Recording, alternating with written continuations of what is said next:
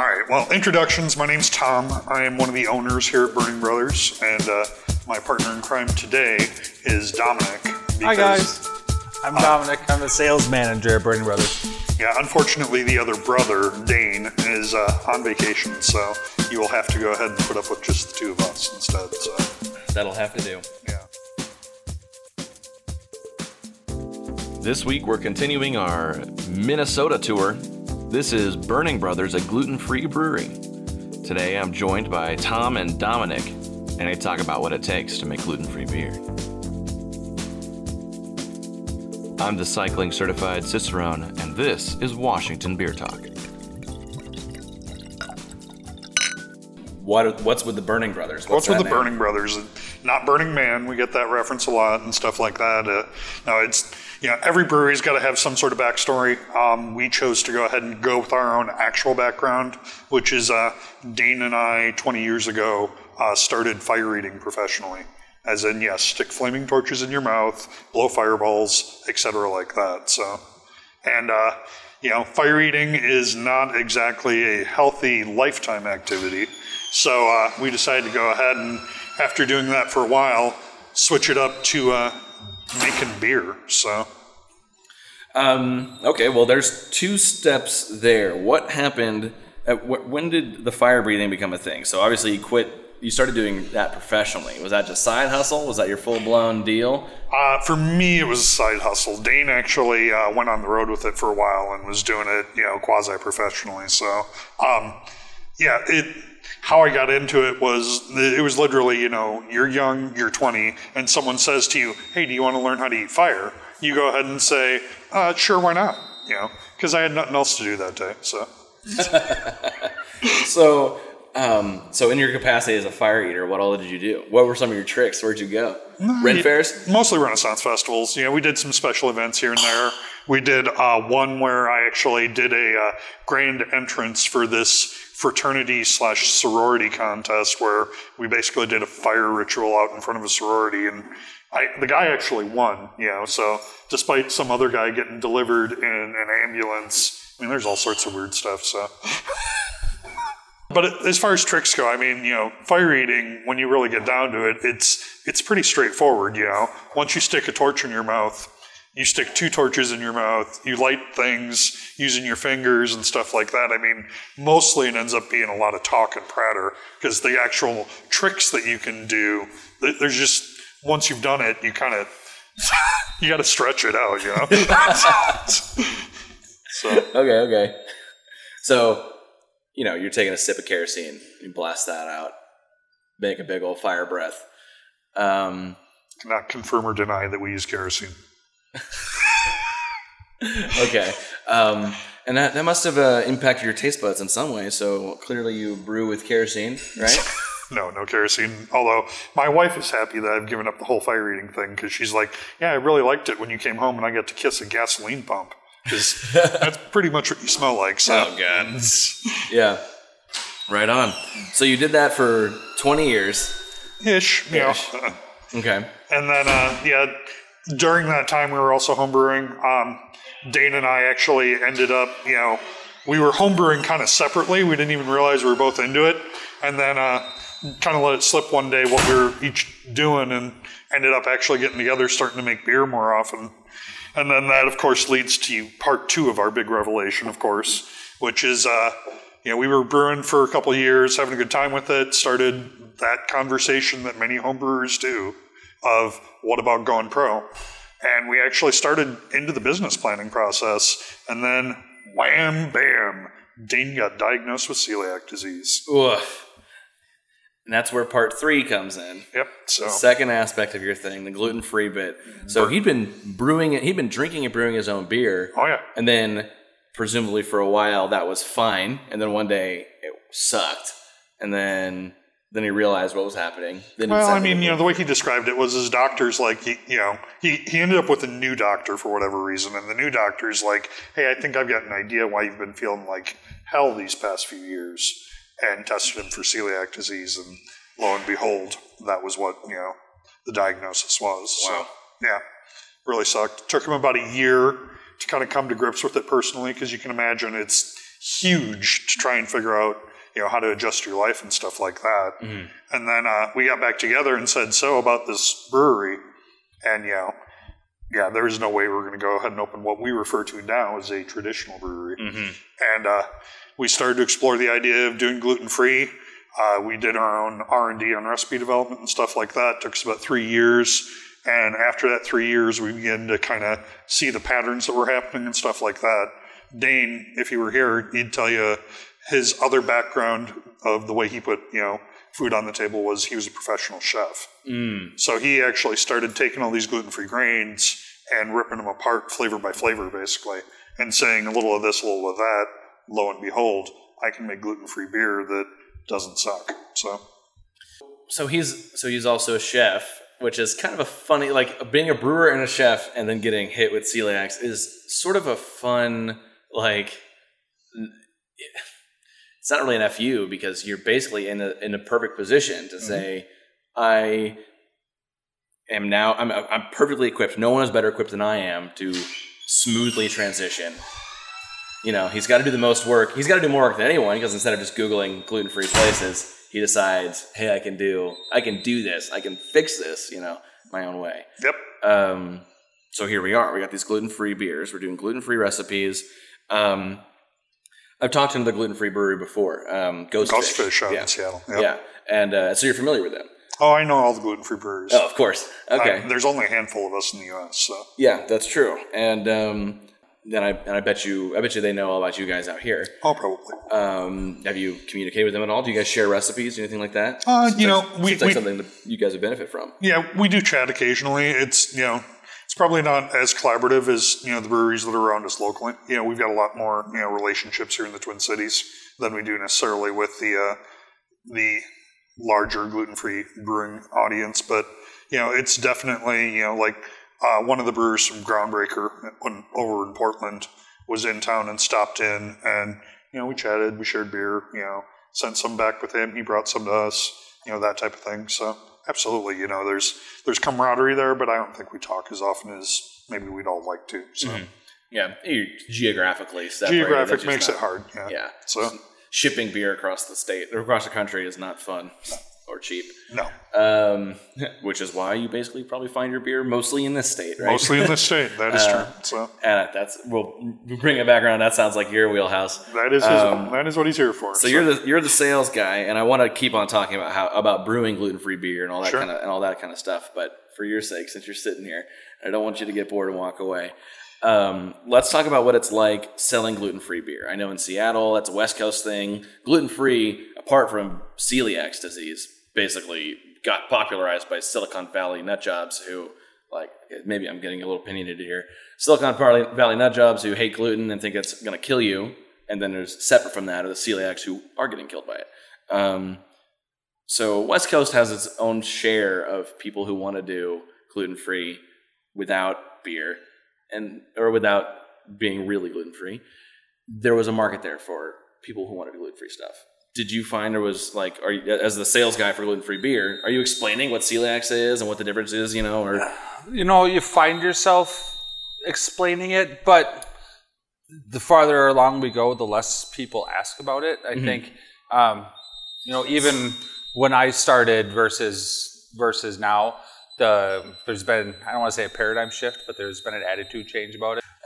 It's to the point where everybody has someone in their life with, celiac disease or some sort of gluten sensitivity, intolerance, issues that they have.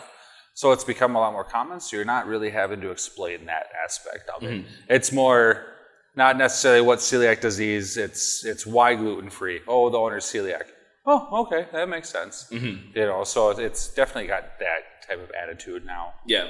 So I think the other thing that we experience a little bit here in the Midwest is celiac disease does have a prominence amongst the Scandinavian population, which obviously the Nordic, settlers here and stuff like that, strong Scandinavian descent. So I sometimes think that here in the Midwest, we perhaps, take it a little bit more seriously than the West Coast people might, because I think, like Dominic was saying, everybody knows somebody who's got some sort of gluten issue of some sort, and it's not usually a choice, it's a they have to type of thing.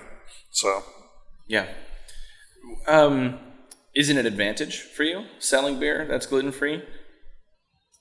It depends. You obviously have a built-in audience and market that you can easily get at, especially with not having a ton of options out there. But I actually haven't been focusing on, per se, going after the celiacs. It's kind of, we've been around long enough where if people know our product, they're going to find it. We've really started looking at it more from a craft beer for everyone type of aspect. It's one of those things where you're not going to like every beer, no matter where you go. But if we can truly brew a beer that anyone can drink, it's a craft beer for everyone. And like I always say is, when you have that friend that's celiac and you're sitting around with your buddies drinking beer, not having one with your friends really sucks. So we can get it in their hands, but we make good beer. We make, whether it's gluten-free or not. So, our clientele here is, the population that need to drink the beer is pretty small compared to the population that just want to try a new beer. Or we're the local neighborhood brewery for a lot of our customers. So it's a little bit of all aspects of it, but we're trying not to push the gluten-free aspect as much as we have in the past because we feel we've established ourselves. Now if we just get it in the hands of everybody else, that'd be the way to do it. Yeah. One of the things I heard talking to Ghostfish was that you actually sort of get a little bit judged for being gluten-free, right? People will look at you and say, oh, yep. I'd prefer to have gluten if I had the opportunity. Why would I bother with gluten-free? So maybe that's why you sell it for a bit and say, hey, we've got this gluten-free beer. Make sure that everyone who needs it knows. And once they do, you can kind of pump the brakes on a little bit, ease up, let other people come in and not necessarily notice that it's gluten-free. Yeah. Of course, you got it right on the door that you only have, you have gluten-free. This is a gluten-free establishment. It says it right on the door. But I think you wouldn't notice that if you didn't need to, Is that something you think about? Like you don't necessarily conceal the fact that No, this is an ongoing joke between Dominic and I. People don't read signs. They do not. No. So, yeah. But that being said, of course, we still put the signs up because, yes, there are some people who do, but the more cynical part of me says people don't read signs. Well, you'd be surprised. We get a few people a day. Wow, this beer's all gluten-free? I had no idea you guys were a gluten-free brewery. Yeah. So people just, it's a brewery. Let's go there and check it out because I've never been there before. Yeah. So it's very nice that way. Okay. One of the things that, I'll save this question for later. I was going to ask, when breweries find their niche and stuff, and they're trying to figure out, gluten-free, whatever. You guys have Burning Bros. That's kind of your theme.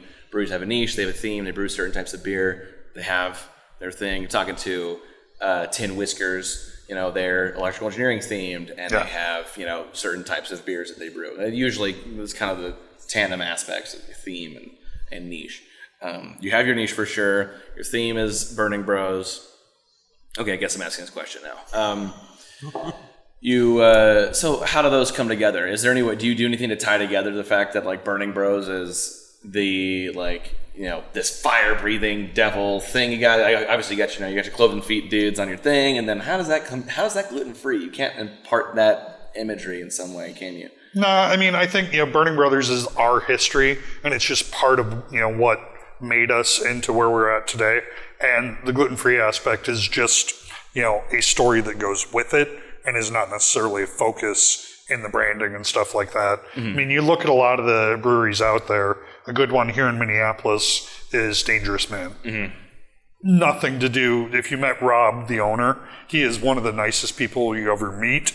He is not this big, burly, intimidating guy. He's actually pretty, small and kind of slight, but awesome and friendly. And there's a story, of course, behind how they came up with the name. But it's kind of, when we were sitting there and coming up with the what do we call ourselves and stuff like that, it's really, you don't need to go ahead and have your name necessarily tie into your niche. Yeah. People just want something that's recognizable. Alliteration is good. Burning Brothers Brewing, that type of thing. You just, something that resonates is what it really comes down to. Yeah. Unless, of course, you could go ahead and, pay a research firm to go ahead and, do $100,000 worth of research on what, blah, blah, blah, works perfectly for you. But this is also the beer industry, where we're not looking for that big corporate, answer. We're looking for realism, transparency. We want to see what the people are truly about, so. Okay, right on. Let's talk about the beer a little bit more. So we came over to the sales side. I got to bring it right back over to beer. We're talking about recipe formulation, stuff like that. What are some of your recipes? If you want to, don't give away too many details, but give away as many as you can. Obviously, people who are trying to home brewers who want to make gluten-free beer, or other breweries that wish they had one. What are some of the hardships you overcame? Talking to other gluten-free breweries, there's some weird shit you don't see coming. So, we use primarily sorghum as our base malt. That being said, we also use buckwheat millet. Sometimes we'll use oats, honey, molasses. So, basically for us, we just tried to go ahead and find alternative sugars or grains that, don't contain gluten that allow us to go ahead and make beer. Everything else is the same. We're using hops, we're using yeast, water, obviously. So it's really just the grains when you get down to it. Although that is a question we get asked a lot. Are hops gluten-free? Yes, they are. So, but that being said, when you go ahead and you're dealing with a gluten-free grain like sorghum, for example, sorghum is used in a lot of stuff that people probably don't realize. It's often used as a sweetener in soda and stuff like that. So, and one of the problems you run into it is, of course, it doesn't behave the same way as barley. Mm-hmm. So when you're sitting there and trying to formulate a recipe, you've got to go ahead and work with that sweetness. And I want to specifically focus on that work with. A lot of traditional brewers, when they try and slap together a gluten-free recipe, their answer is to try and bury the sorghum flavor in hops or whatever, And, that can work to an extent, the way, any brewer can go ahead and throw a bunch of hops at something. But if you're actually trying to go ahead and make something that's a little bit more palatable, you've got to go ahead and find ways that this flavor complements that flavor. And the way we did that is sometimes going ahead and taking, for example, what is traditionally an aroma hop, using it as a bittering hop, vice versa, going ahead and taking our yeast and maybe fermenting it at a slightly higher or a slightly lower temperature so that we're getting different esters off the yeast and stuff like that. So you got to do a lot of experimentation. It really does come down to a lot of experimentation. But I mean, realistically, all brewers are doing that to a certain extent. So, we're not per se doing anything different.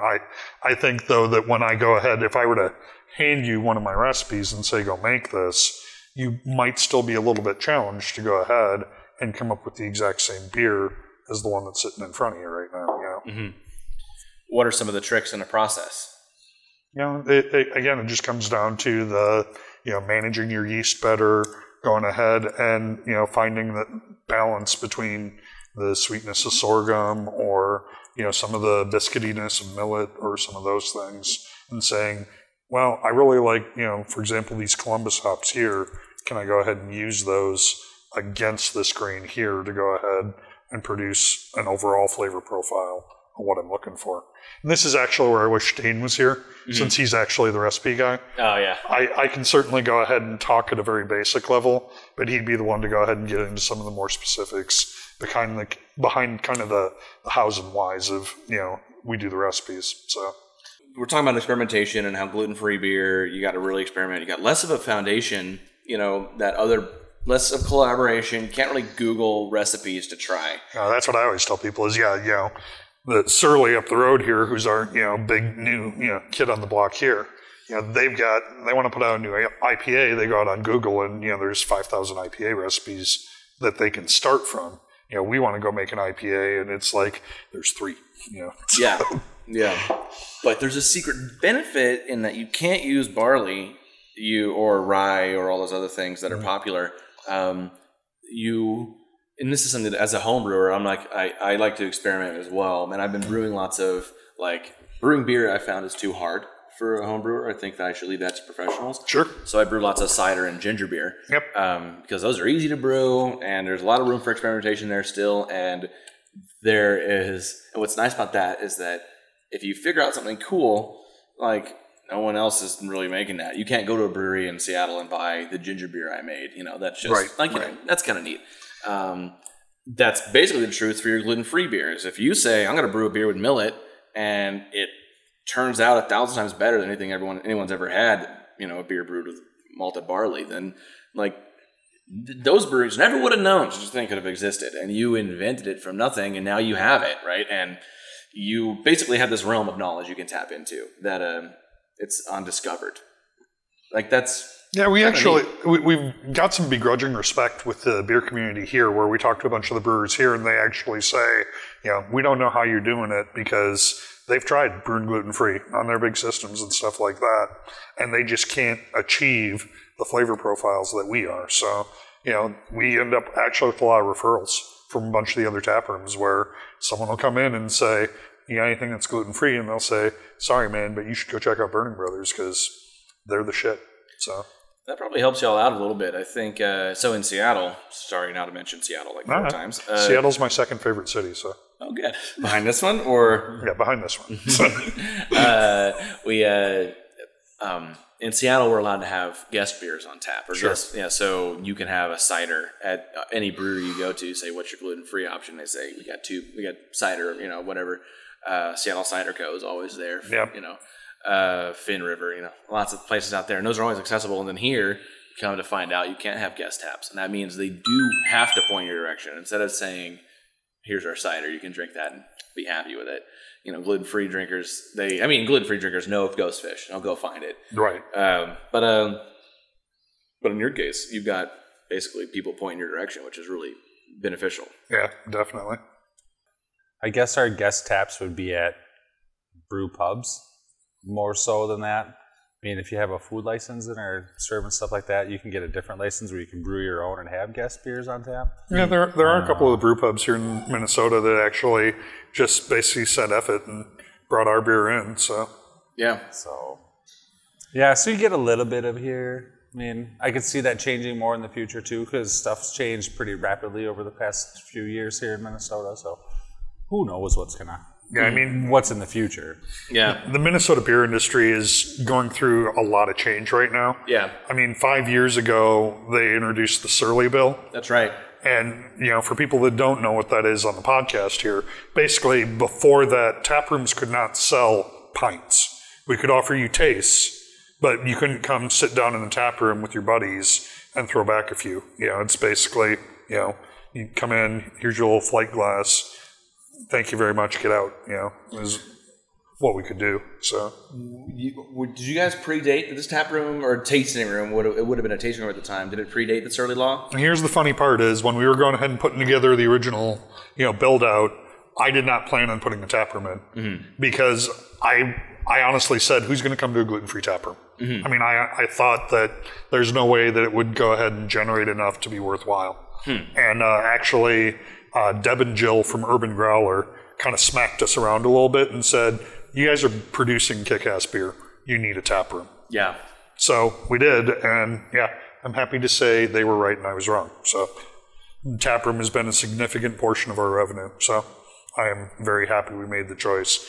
But it is also at the same time when you look around at the tap room around you, it's very low-key. Yeah. Because we didn't originally plan to have it, so... There was a little bit of a scrape and scramble to go ahead and figure out how we were going to include it, at the 11th hour. So, I actually like your tap room a lot. It's because you said it's low key, and that's a good description of it.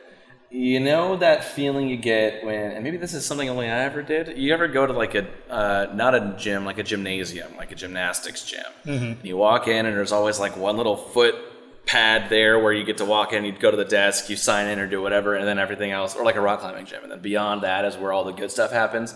The vast majority of all the good stuff is going on behind this wall here. Yep. And then you feel like you're still in that. You're separated by this thin wall though. And but it's got the high gymnasium ceilings and all that kind of, that's, if I were to try to describe the vibe, that's... Well, we've got the big window that looks out on the tap room, and that's critical, I think. Well, I have to say that's one of my pet peeves is if I go into a tap room and I can't see the brewery, I'm like, then this is just a bar, is what it is to me.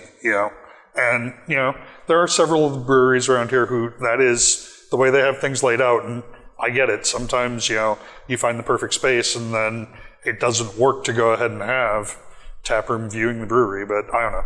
People come to a brewery to see where the beer is made. Yeah. So I completely agree with that. That's one of my main things. I call that the smell. If a brewery's got the smell. Yep. And your place does. It's got a good smell to it. It's the first thing you see when you walk in. At least, when I opened that door, the brewery door was open, and you can hear when that door opens and shuts because there's beer getting brewed back there. And when that door's open, you can hear it. Obviously, I got an ear for background noise, but But yeah, no, and then in the big window you can see where you keep all your kegs that wire over to your tap handles, and it all it comes together to form a kind of mashed together but very still cohesive image, and I like it a lot. Absolutely. So should have seen it a year ago. Yeah, it was just beyond having plain white walls. Oh yeah. So I personally have tried very hard to get it to look a little more like TGI Fridays with just random flare and stuff on the wall. It was almost very clinical and very, sanitary type. That's not a feeling you want at all.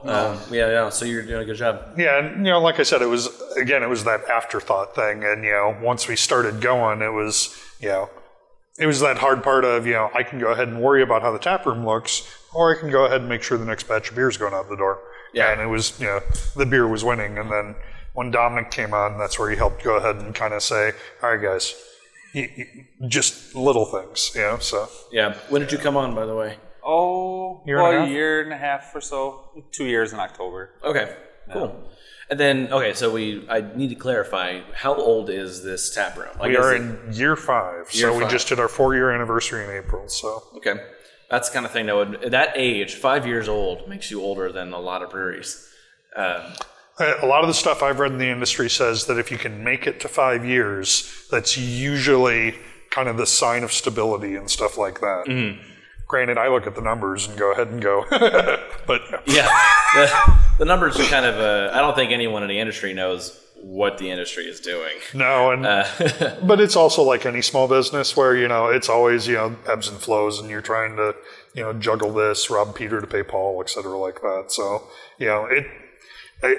when I talk to other small business owners, whether they're in the brewing business or not, I would say we're definitely right in there with everyone else. So in the thick of it. You mean Okay.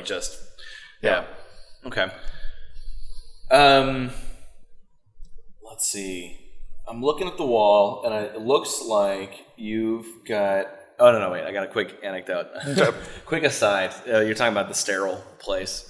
And there's one of my favorite breweries in Seattle is this place called Lucky Envelope. And my friends love to joke. They don't know why I love it so much. And the reason I love it is because they make just the best beer. And I drink a lot of beer, and I go to a lot of breweries, and I critically drink as much as I can. And I still believe that 90% of the flavor of beer comes from how much fun you're having at the time. I agree with that. And but for whatever reason, Lucky Envelope, despite having a tap room so sterile you could get open heart surgery there, it came out as my number one favorite brewery, and I think it's because their beer is so good. Actually, the real reason is because I met the brewer 6 months before he opened a brewery, and he was this judge at a beer competition, just the most excited guy you could ever see, and he was so happy about it. So that's probably the reason I got that secret history, which I guess kind of comes together. That's why this is important, this podcast.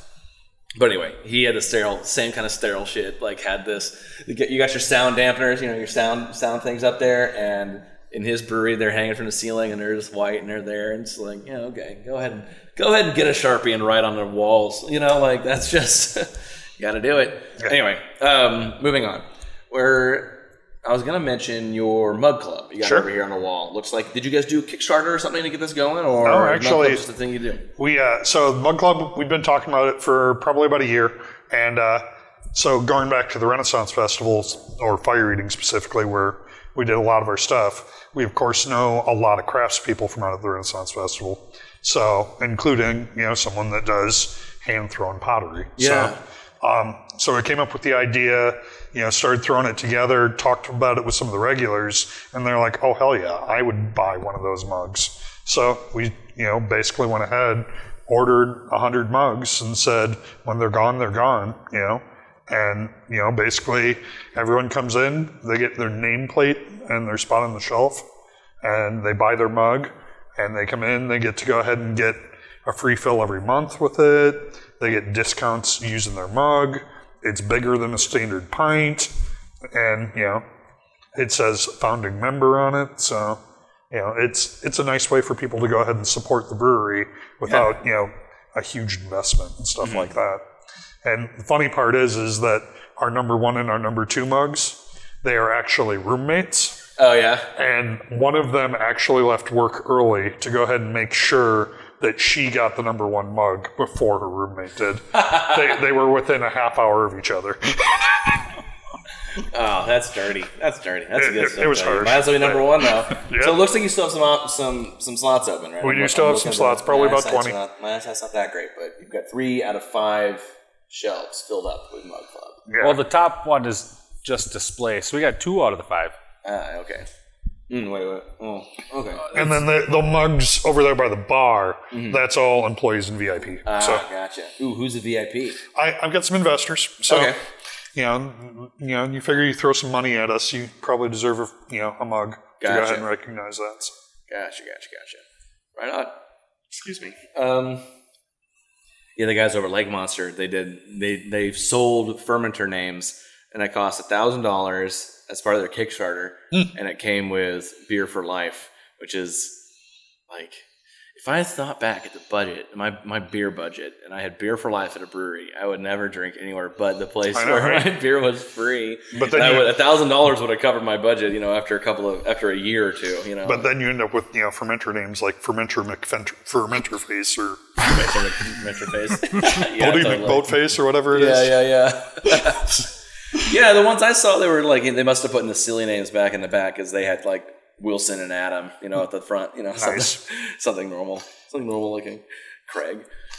Right on.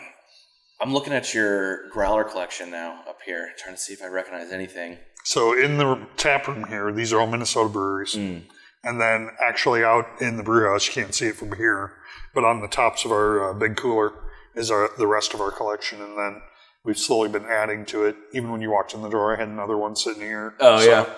It's people want stuff to look at. You're sitting here, you're drinking, you just want to kind of scope around the wall, look at stuff. My big ass sign behind you there. Oh, damn. That's a beautiful sign. That was one of our customers, a regular actually out of Rochester. Rochester's about 2 hours south of here. He commutes up here more or less every other week and fills a stash of growlers for himself. And he actually made that for us. There's kind of a funny story too, because we're just chatting, and he's like, "Well, I do cut iron work and art," and I was like, "That's cool." And he's like, "I want to make you a sign," and I'm like, "That'd be awesome." And then this proceeded to go on for like 2 years, where he's like, "Yeah, man, I'm gonna make you that sign." I'm like, "Okay." 6 months later, "I'm gonna make you that sign." 2 years later, "Yeah, I'm gonna make you that sign." "Sure, Carl." "Yeah." And then he comes in with... No, he calls me up and says, "Hey, dude, I got the sign." And I'm like, "Say what?" I thought you were kidding. No, what did it sound like I was kidding? So that sign is beautiful. It's huge and it looks heavy. Yeah. Hanging from the ceiling by chains, just like, man. Oh, he attached himself to the ceiling up there with rock climbing harnesses. Oh, yeah. And hung up there with chains and pulleys, and it was kind of nerve-wracking in watching him install it. Right on. He must commute all the way up here because he drinks gluten-free beer. He drinks gluten-free beer, yeah. And that's fun. That's interesting that you can... The gluten-free beer, your brewery is the only kind of brewery that will, and maybe I'm speculating, that will inspire that kind of loyalty, right? I'm loyal to a lot of breweries. There's breweries back in Texas that I love, right? Sure. But I don't pay to have that beer shipped to me. I certainly will never go back and get it. But as a gluten-free brewery, you must be the closest one. And he's got to come here, and he loves you guys, and he's going to this is what he needs you. There's been a lot of weird stuff like that I didn't anticipate. Like, about 2 years ago, we did a gluten-free beer dinner with a restaurant called Signature. And we advertised it, and the thing sold out practically overnight, including this eccentric couple from Texas who flew up here specifically just for that dinner. That's insane.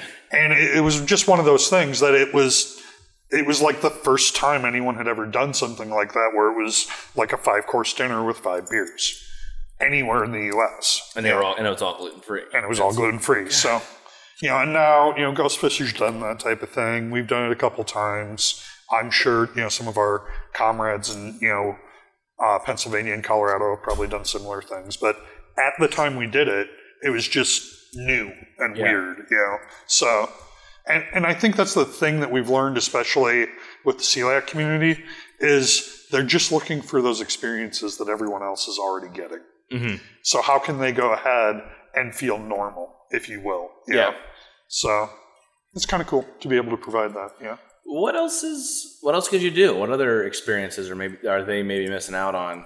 Beer related stuff. I guess ideally, but anything you can think of. A lot of it obviously centers around food. Mm-hmm. We've got this one food truck that comes in called Auntie M's, and they do gluten-free funnel cakes, gluten-free corn dogs, gluten-free cheese curds, and you those of us who can have regular food kind of take it for granted that when you go ahead and have it available to a celiac person or someone who's gluten intolerant, it's a huge deal for them to basically be able to go ahead and have some sort of deep fried deliciousness like that, and then pair it with a beer and stuff like that. So, you think about any of the comfort foods, really. You think a good pizza, so, certain types of sandwiches. Dane always jokes that he would kill for a Reuben. That in the moment that they come up with the magic pill to cure celiac disease, he's popping that pill, and we're going and having pizzas and Reubens and you name it. So. Now just a quick break from the show to talk about our sponsors.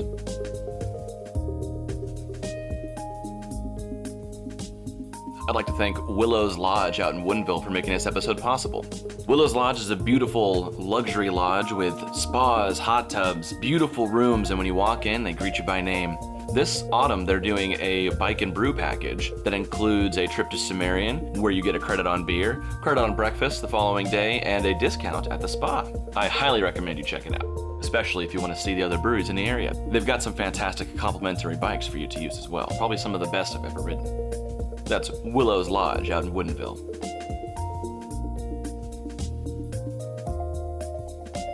Washington Beer Talk is also brought to you by Craft Beer of the Month. If you want to get a crate of tasty beer sent to your house or sent to someone else as a gift, then check out cyclingcicerone.com/beer club.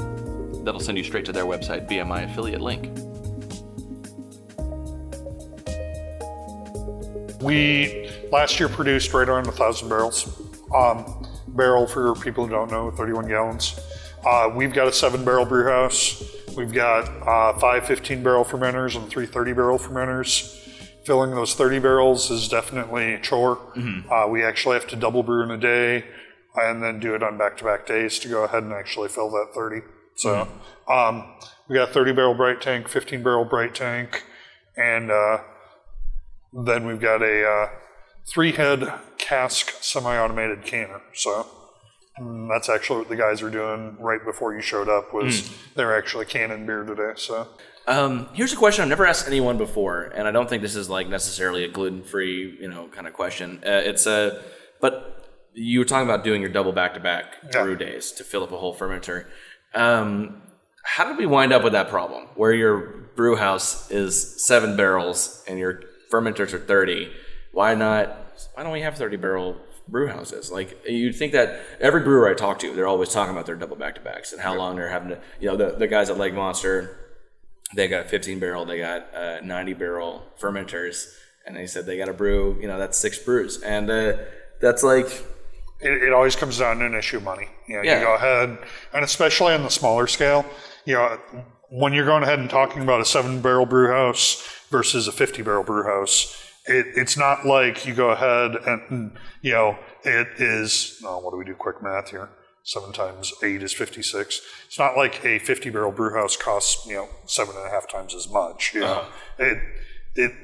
But it still comes down to, when you're doing the capital raise, you got to go ahead and make your compromises somewhere. And, one of the things I always point out to people, my big aha when we were doing our build out was I didn't anticipate construction costs accurately.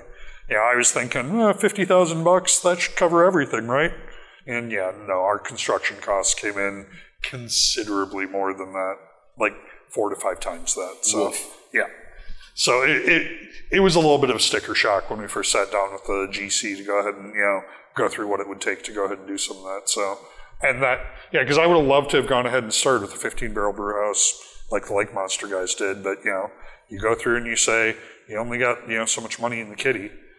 Something's got to give. So, in terms of, and now we might be getting too specific here, but in terms of like the ratio of what you spend on fermenters to the brew house, brew house 7-barrel fermenter costs whatever, you've got this much fermenter space, and as a home brewer, I guess the reason I'm curious is as a home brewer, I've got a 5-gallon kettle and 5-gallon fermenters, and every time I brew, I fill one fermenter and that's it. And I would never consider having another way where I had to brew 3 times to fill a bigger fermenter, right? Like that's just bogus for me. But obviously that's the trade-off is there. That fermenters must be considerably cheaper than a bigger brew house. Yes and no. I mean, you got to think about what it costs to install a brew house.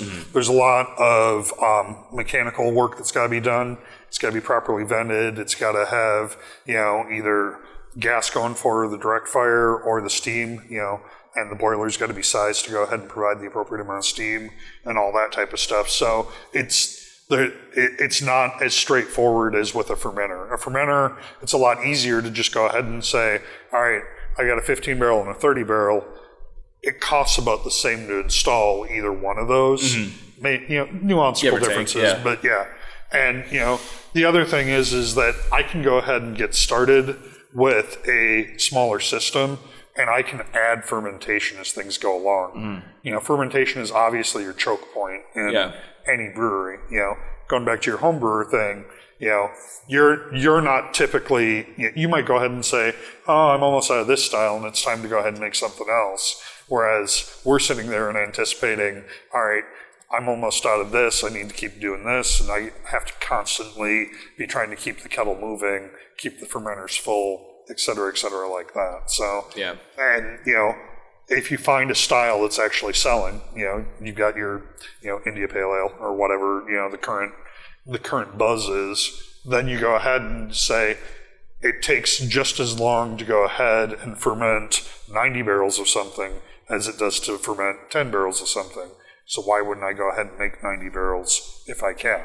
But at the same time, it's harder to go ahead and say, I'm going to go ahead and throw out a test of this particular style, but if all I've got is a 50-barrel brew house, you kind of have to brew 50 barrels worth of it, right? Right. Maybe if I'm Lagunitas, I can go ahead and, throw out 50 barrels worth of stuff to test, But for, the rest of us, you don't have a pilot brewery, right, 50 barrels for me is, 5% of my production for the year, so.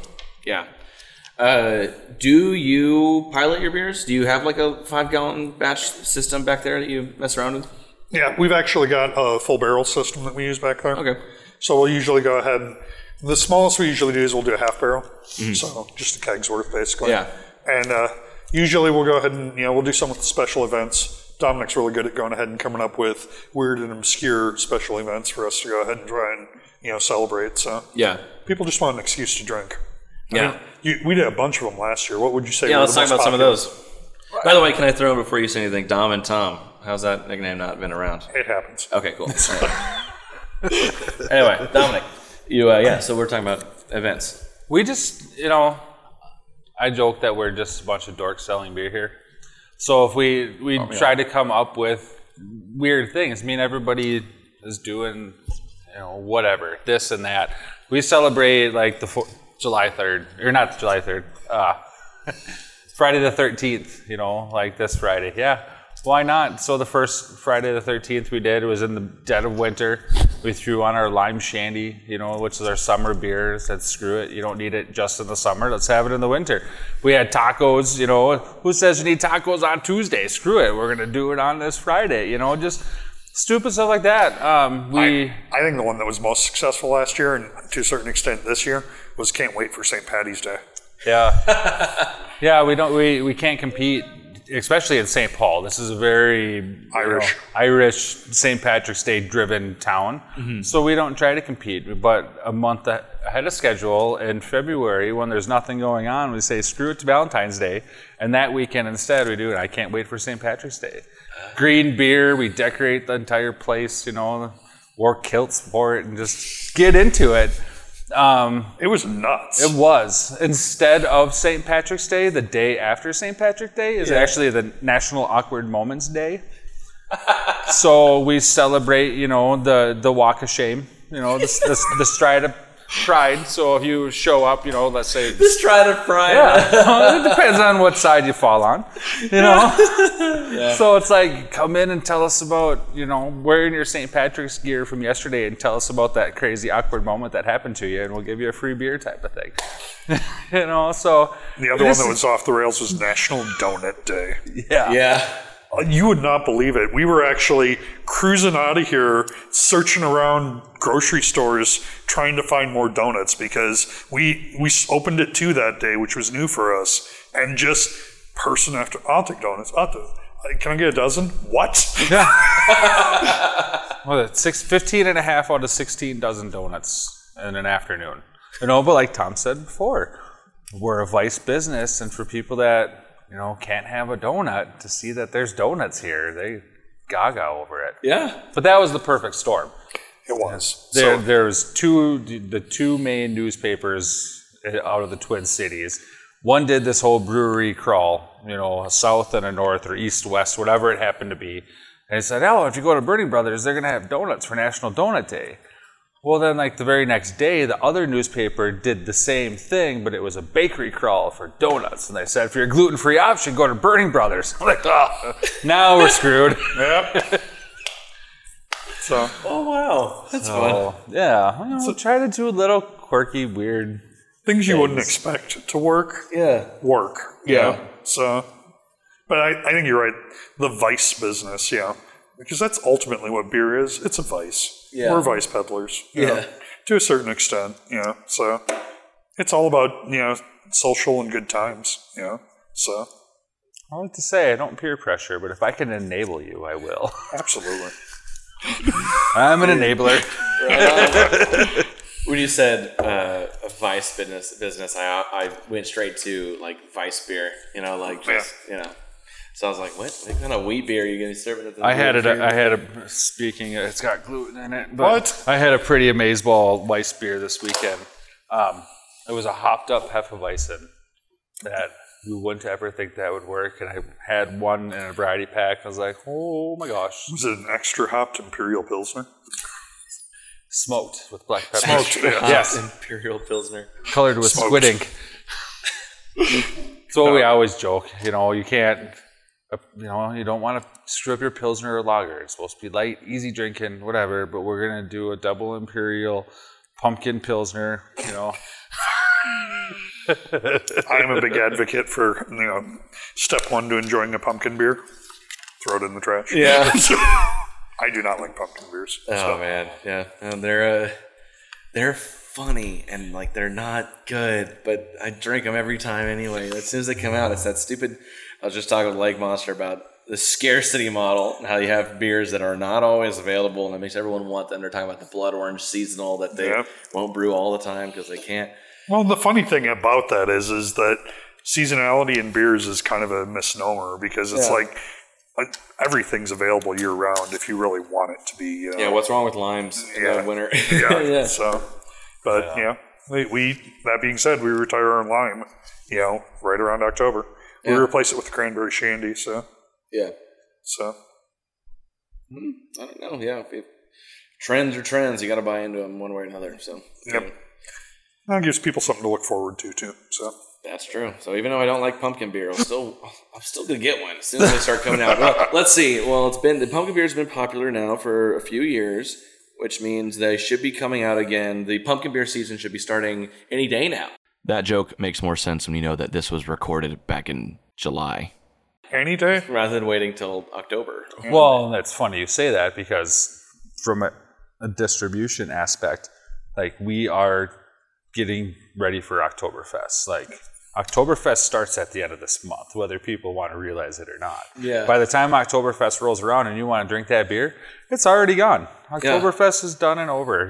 So the seasonalities and the timeline and stuff is all screwy, if you ask me. So part of the reason Dominic is here is Dominic actually has a pretty unique perspective. He was in the distribution side for almost 16 years. Oh, okay. So that was, when we were talking about hiring him, that was hugely beneficial. That was definitely a secret knowledge kind of thing you had. Yeah, actually, 18 years here soon. Yeah. I'm getting old. You want to talk about that at all? So a lot of breweries I've been talking to these days, they, like especially here, well, you know what, especially everywhere, but here the distribution guys are like half villain, like half tastemaker. They're either in Budweiser's pocket or they're screwing you over in some other way. They're all evil. Yeah. So as a distribution guy, give us some insights. Tell us some of that. What goes on over there? You're tier two. The same as anything else. I stumbled into this aspect of it purely on accident, chance. I was working for GameStop at the time, 19 years old, not even old enough to drink. Run into a friend of mine. She's like, "Hey, I just got a job managing this liquor store. You should come work for me." The rest is history. But when it comes to the distribution side, the last company I was with 9 years and a week before we were purchased by a competitor. And really, you toe the line to what your distributing company tells you. For me personally, I always wanted the newest and the latest and the greatest. And even if it's a flash in the pan, why isn't it our flash in the pan type of mentality? And I went out and sold what I enjoyed and what was good, but I also sold everything else. The company that I worked for, we were like Budweiser so much as the parent company to Budweiser owned some of our brands, but we had a little bit of Miller Coors products in there. We had some Diageo, and we had some Constellation brands. And, at least my company that I worked for, we were kind of unique. We were an employee-owned business. We were the redheaded stepchild. I always joke we weren't your Miller, your Coors, or your Bud. We were your Pabst guys. But we were also your Guinness and your Stella. And we didn't have a personal favorite or didn't have the ability to bury a product, whereas like if you were a Budweiser house all the way and you had your Budweiser brands, whether it be their craft brands or their standard brands, that was the hand that fed you and that's what you kept going with. So, the distributors, they can, I don't want to say make or break your product, but they definitely can play a hand in it. You piss them off, they'll bury your stuff. If you feel that you are becoming too big of competition for their main brands, the parent companies, they'll put your stuff to the side, but you also got to put trust in them and hope that they're going to go out and do right by you too, But with anything, half the people are going to really believe in your stuff and push it, and the other half aren't. There's really no way to win in that whole situation, unfortunately. Yeah. I suspect things will continue to change a lot in the next few years because there's just no reason for it all to stay the way that it is, with the way that, distributors shouldn't have that kind of role. They don't get that. They shouldn't have that kind of ability, and regulations change and things like that are going on. And I think, I think things will change a little bit. When it comes to the distribution side, nothing's changed as long as I've been in the business. Everything changes from this aspect of it. When it comes to the distribution game, there's a lot of steadfast rules and laws that have been on the books for forever, and there's no end in sight. Mm-hmm. The regulations that I've seen changing is, like Tom mentioned earlier, like the Surly Bill and being able to sell the growlers and stuff like that under your tap room and have the bars. That's where I see more of it changing. The way that the industry is changing as a whole is more focused towards the supplier and the retailer. Distribution guys always has been, always will be the middleman. Yeah. But being able to open on Sundays, which we just hit the year anniversary of, we've never had liquor stores open on Sundays. You still can't buy regular booze in the grocery stores yet. That'll be the stuff you see changing a lot sooner than you see any aspect of the distribution models. Let's do the lightning round. So some easy questions, some hard questions, and a surprising question at the end. First question: what First question, how old are you?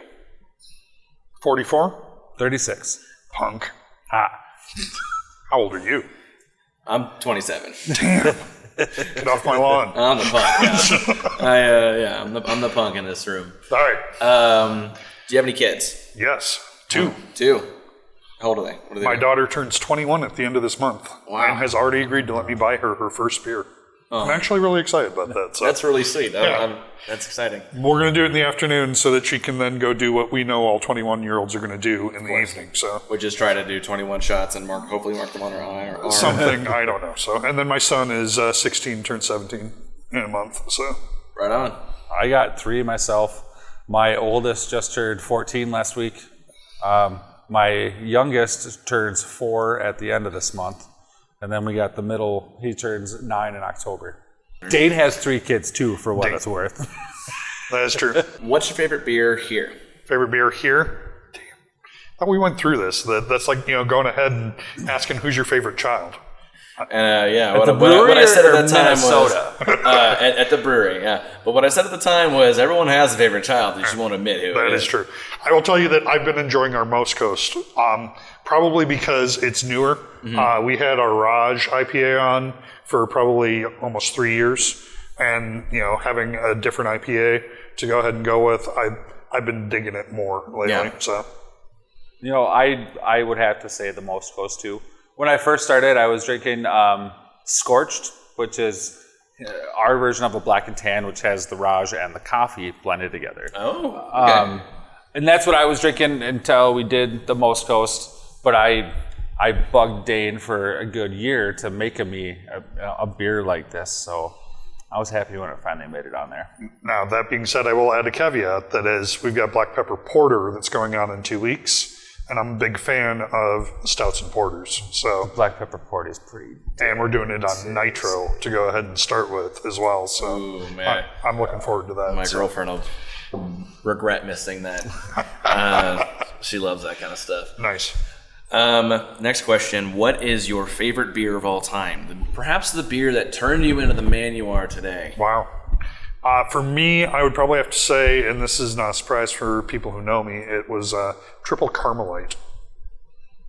It's a old, Belgian, Abbey recipe that has been the same for like almost 200 years. Wow.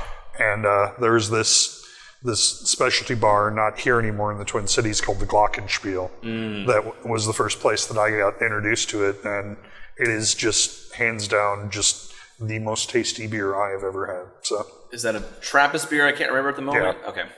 What about you? I honestly don't know if I have an answer for that. Tough question. I'm the type of cat that's got 8-9 different beers lined up in my fridge, and I will say I grew up with an uncle that let me try a lot of different beers. And the first beer I ever enjoyed was the Coors Original. Oh, okay. Coors Heavy. Coors Banquet beer. But I was like 16 in Colorado. So that's a good question. You should add this to your repertoire. First beer I ever enjoyed, Corona, but it had to have the lime. Oh, see, So you got to drink it like the brothers drank. You probably can't see the quotes. A splash of grenadine and it tastes like fruit punch. there you go.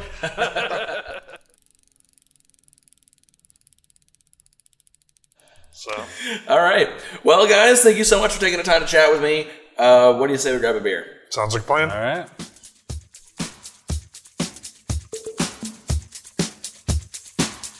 Thank you so much, Tom and Dom. I'll see you next time when I'm back in Minnesota. Thanks for listening to Washington Beer Talk. If you like what you heard, then you can find other episodes of the podcast on Stitcher, iTunes, and Google Play. Don't forget to like, leave a review, and share with your friends.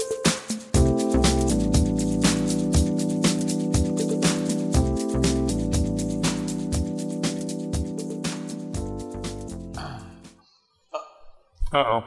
Sad trombone sound. Uh-oh. Womp womp.